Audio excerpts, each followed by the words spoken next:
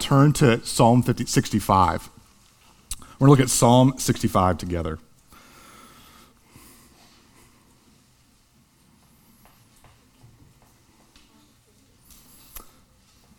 Praise is due to you, O God in Zion, and to you shall vows be performed. O you who hear prayer, to you shall all flesh come. When iniquities prevail against me, you atone for our transgressions. Blessed is the one you choose and bring near to dwell in your courts. We shall be satisfied with the goodness of your house, the holiness of your temple. By awesome deeds you answer us with righteousness, O God of our salvation, the hope of all the ends of the earth and of the farthest seas, the one who by his strength established the mountains, being girded with might, who stills the roaring of the seas, the roaring of the waves, the tumult of the peoples, so that those who dwell at the ends of the earth are in awe at your signs. You make the going out of the morning and the evening to shout for joy. You visit the earth and water it. You greatly enrich it. The river of God is full of water. You provide their grain, so you have prepared it. You water its furrows abundantly, settling its ridges, softening it with showers, and blessing its growth. You crown the year with your bounty. Your wagon tracks overflow with abundance. The pastures of the wilderness overflow. The hills gird themselves with joy. The meadows clothe themselves with flocks. The valleys deck themselves with grain. They shout and they sing together for joy. This is the word of the Lord our God. Thanks be to God. So historically and globally, the Christian church has marked the 40-day period between Ash Wednesday and Easter Sunday with a season called Lent.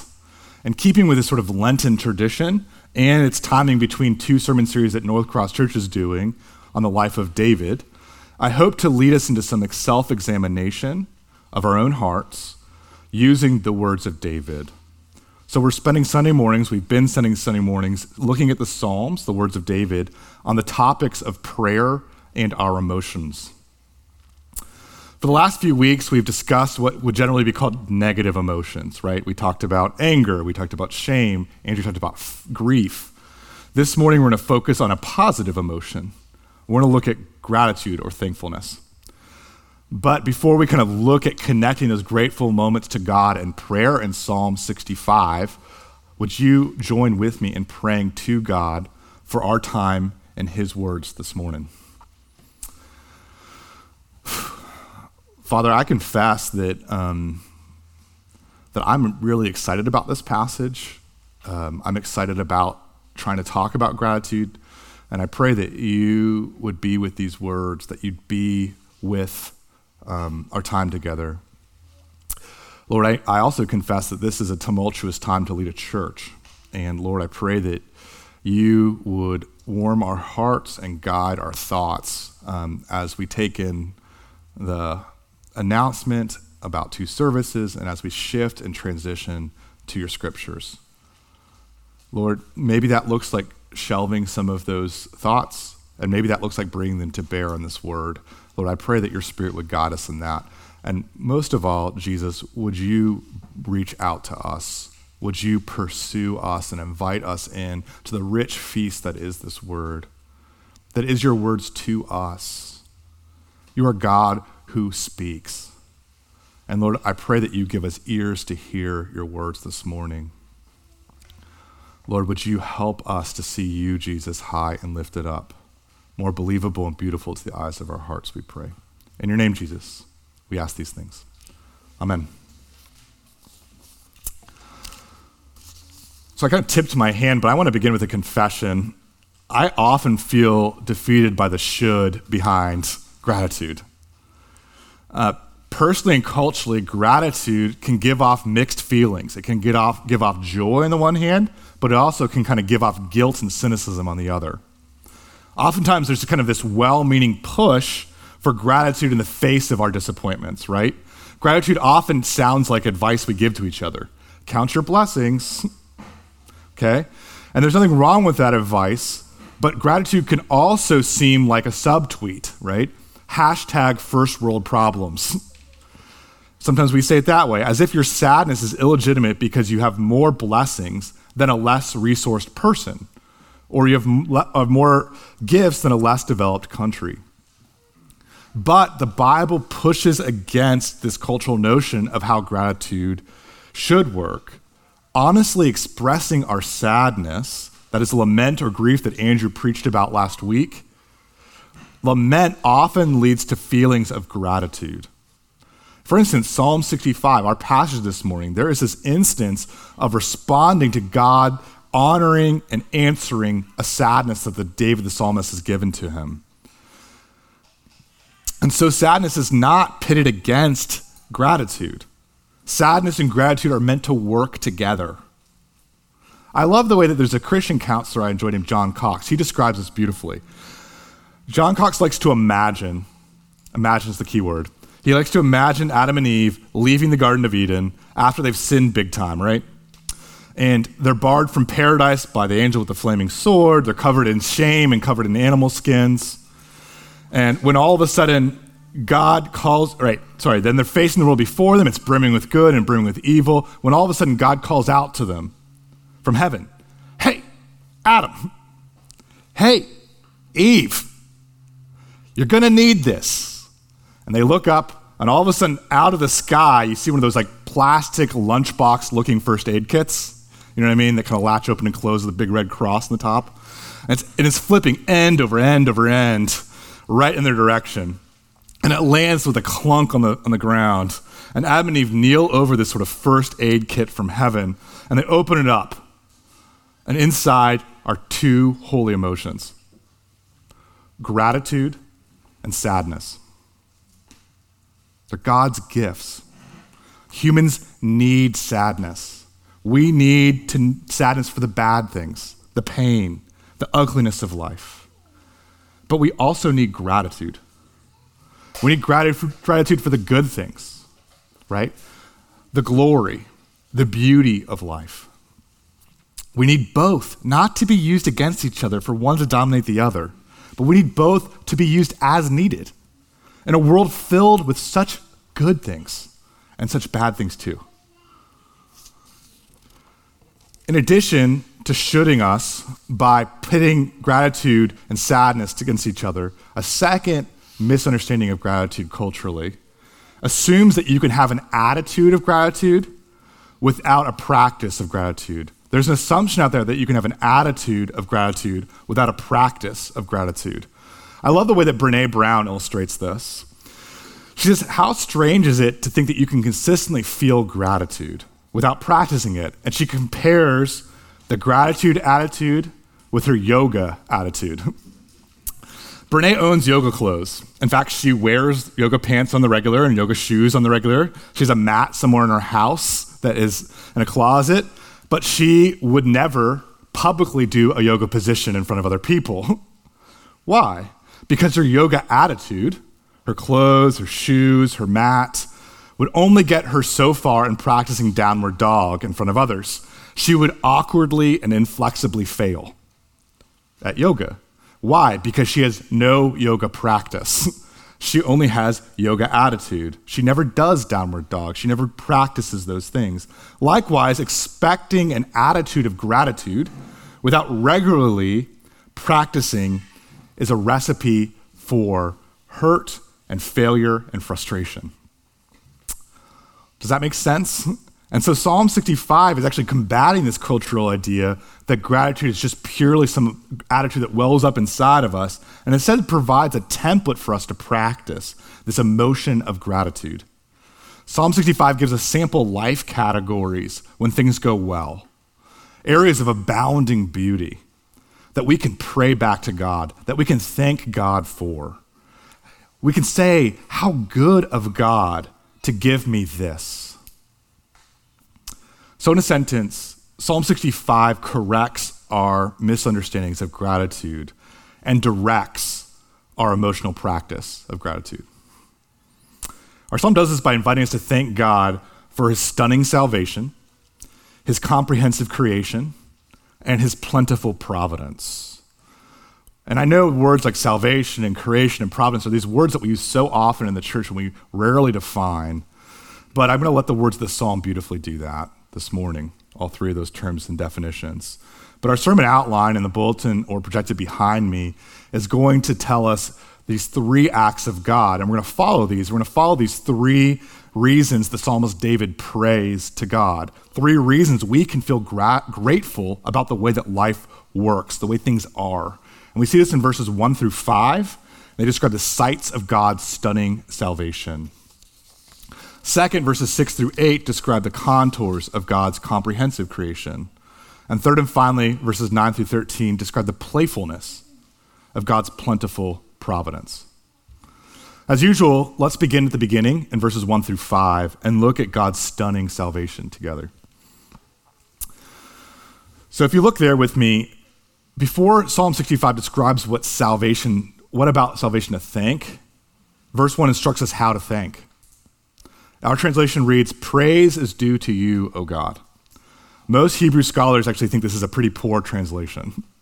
More literally, the Hebrew reads here, "To you, O God, silence is praise." To you, O God, silence is praise. We often think of prayer, of giving thanks or praise for that matter, as speaking words, right? Prayer for us is speaking, oftentimes, and that's a huge part of it. But we kind of think of prayer only as speaking silently in our heads or speaking out loud in a group or maybe muttering to the ceiling tiles or fan or lights. But in verse 1, there's a suggested awe to fall silent, to be still, to recognize who God is, that God's presence, his goodness, and will are often beyond our words to describe. So be still. Light a candle. Draw a bath.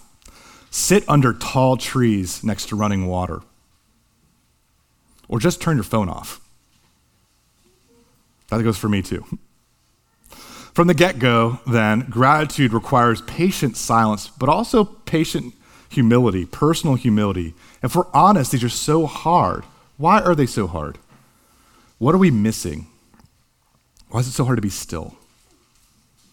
In a short story, Dismemberment, Wendell Berry attempts to describe the challenges and benefits of a quiet gratitude.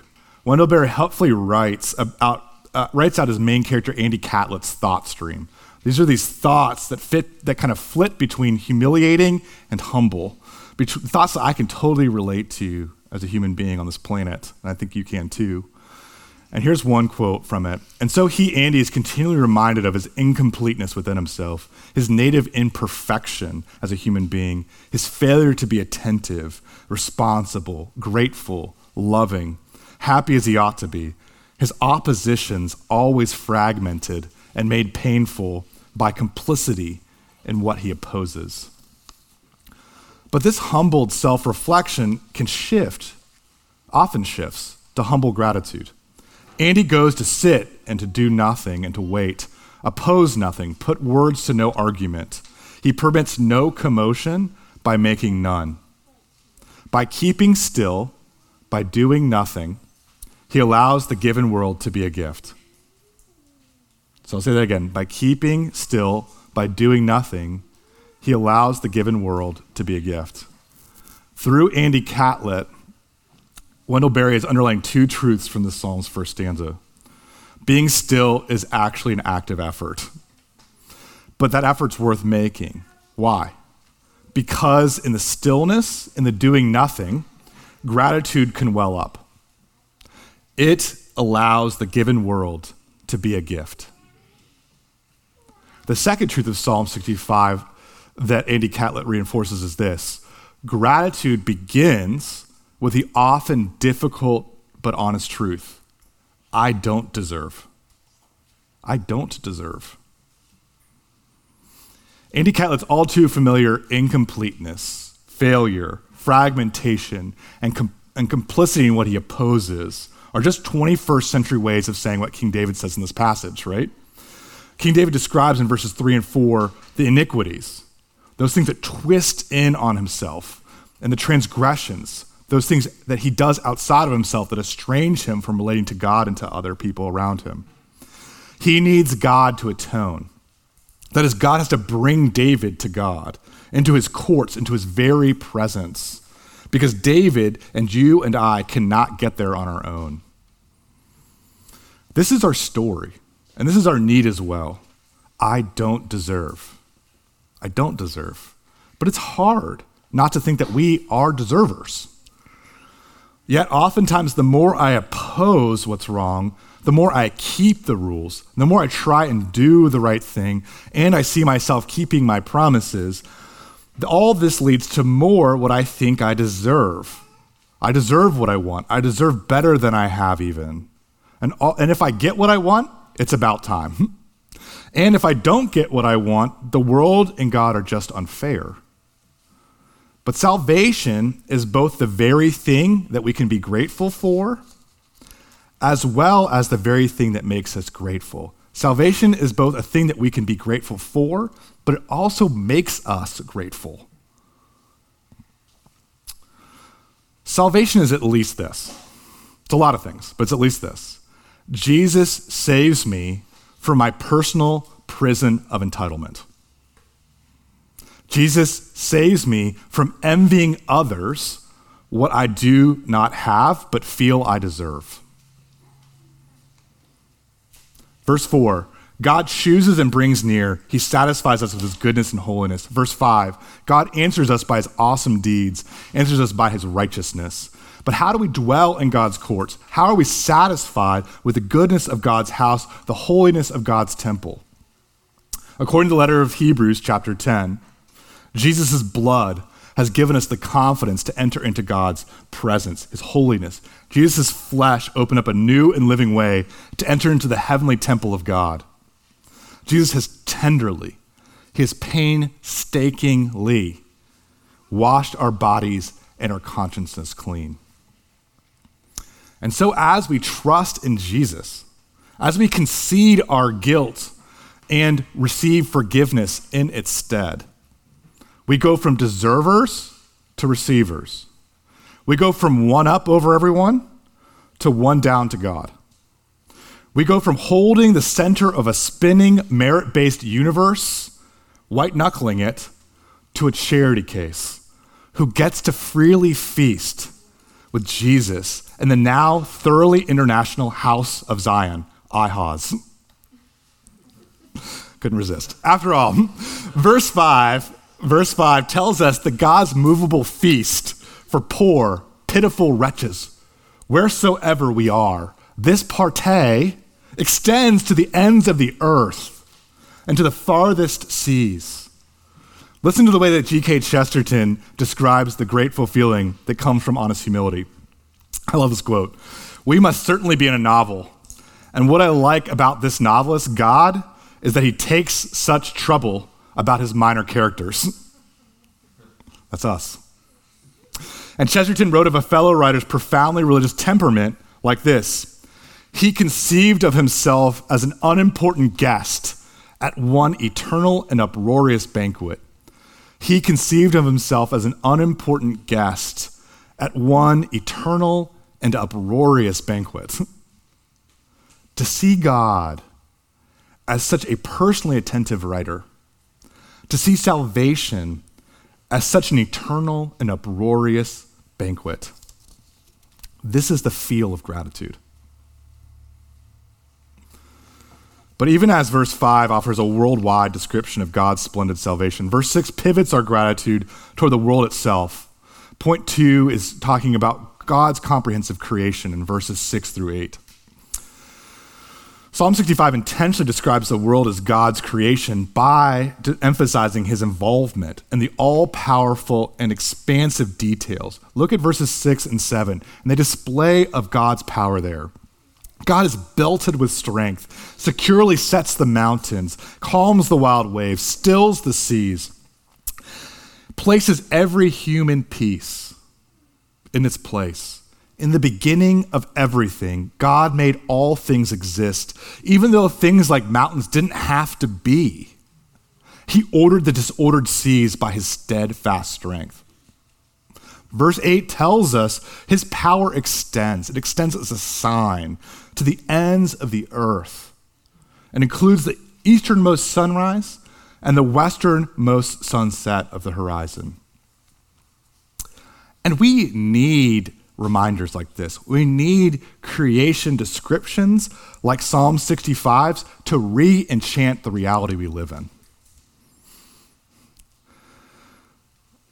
God purposefully phrases Psalm 65 as exalted poetry. He could have written a high school biology textbook. He chose not to. He chose to write poetry. He could have gotten into plate tectonics and magma formations and tidal patterns, but he chose to put it like this. And here's my thought. Too often, good advances in technology and science, good advances, can be used to crowd out a God we only invoke to explain what we don't understand, the so-called God of the gaps. We use to explain things we don't get. Or we turn to a spare tire God who's only there to help us when we're in trouble, when we can't manage to do something on our own as a human species or a human individual. The God of Psalm 65, the God of the Bible, of reality, is much bigger, and he's much more involved. We can see how God's involvement in the created world matters to our feeling of thankfulness by comparing two descriptions of reality written at roughly the same time. Here's the first description of reality. I want you to compare and contrast them. That's influenced by the scientist Francis Bacon and his view of the world as a lifeless tool for my individual disposal. If there's a buzzing noise, somebody's making a buzzing noise. And the only reason for making a buzzing noise that I know of is because you are a bee. Then he thought another long time and said, and the only reason for being a bee that I know of is making honey. And then he got up and said, and the only reason for making honey is so I can eat it. That, of course, is Winnie the Pooh from A.A. Milne's The Winnie the Pooh book.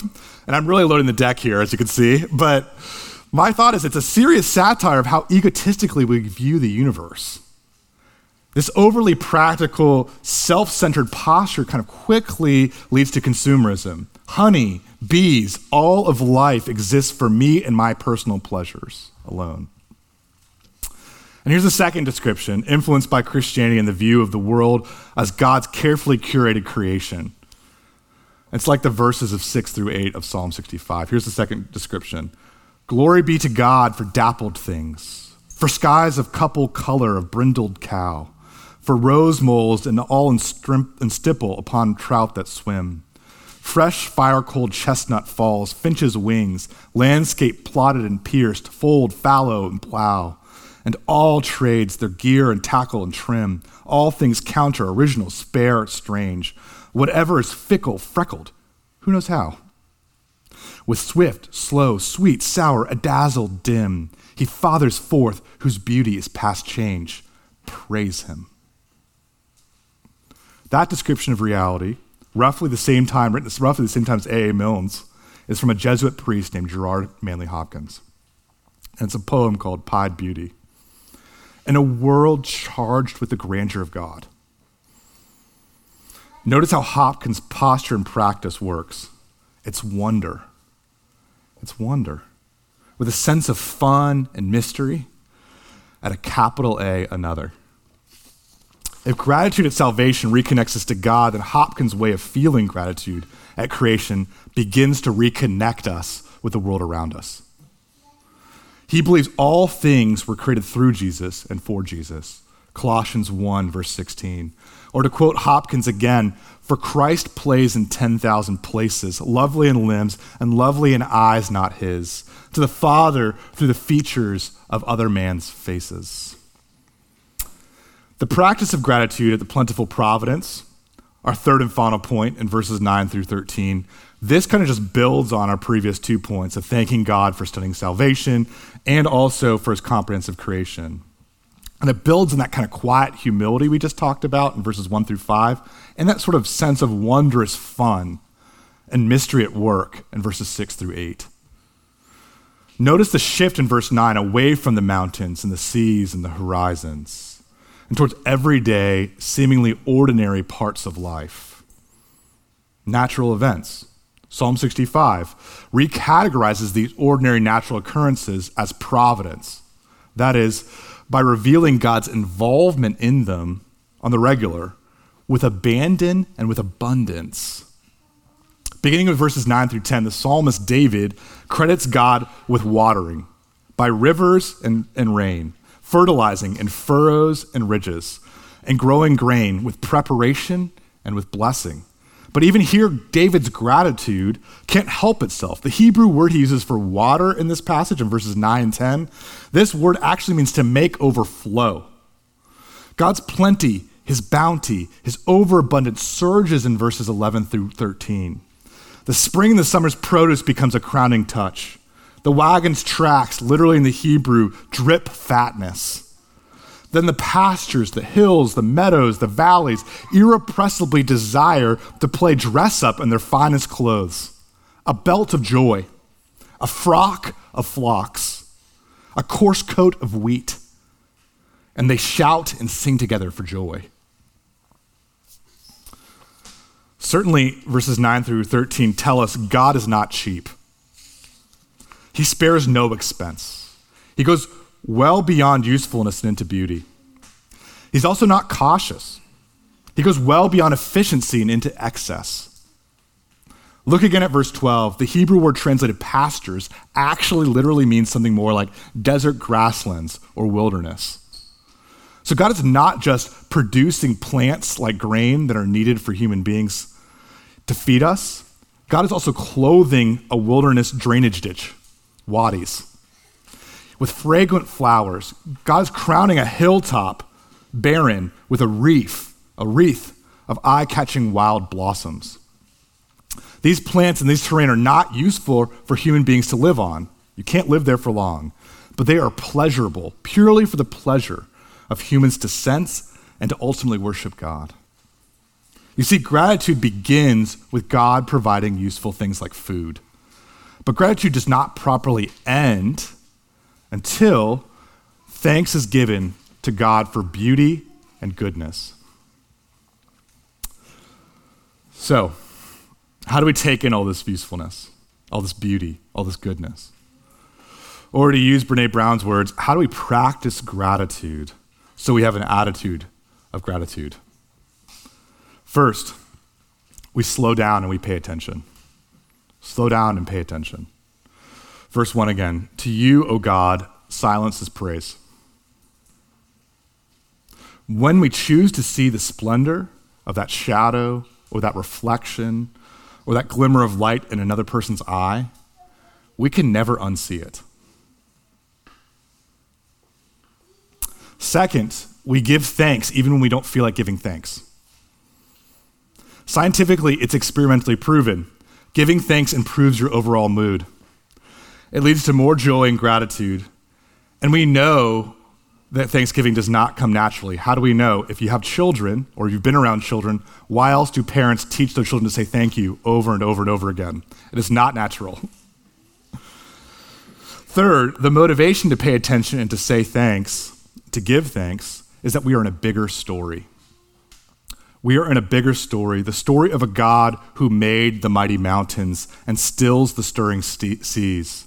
The story of a God who scatters roadside bluebonnets haphazardly, bursting forth into blossom for no other purpose than the God who sustains every living thing prizes beauty.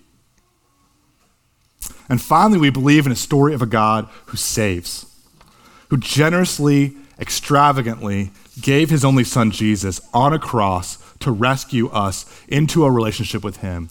Jesus' life for our life. What an undeniable expression of God's love. A love that is life-changing. So how do we address our glass half-empty moments? How should we try to live our lives? I love the very simple way that the poet Mary Oliver puts it in a poem called Sometimes. She says this: instructions for living life. Pay attention. Be astonished. Tell others about it. Instructions for living life. Pay attention. Be astonished. Tell about it. That's why we're here on Sunday. That's why we're making room for others on Sunday. So we can pay attention, be astonished, and tell others about it. The over the top, the generous, extravagant, into excess salvation, creation, and providence of the Lord our God. Would you pray with me? Father, thank you. Thank you for this passage. Thank you for the way it challenges us to see the world and hear the world and taste, touch the world in a different way. But Lord, would you also make it a comfort to us, a comfort to all the ways that we feel inadequate to the task. Would you, by your Spirit, fill us? Would you, by your Son's death, remind us of the many ways that we are loved and the many ways that this spread around us is a extension of your character. Lord, would you help us to give eyes to see that and ears to hear it? In your name we pray, Jesus. Amen.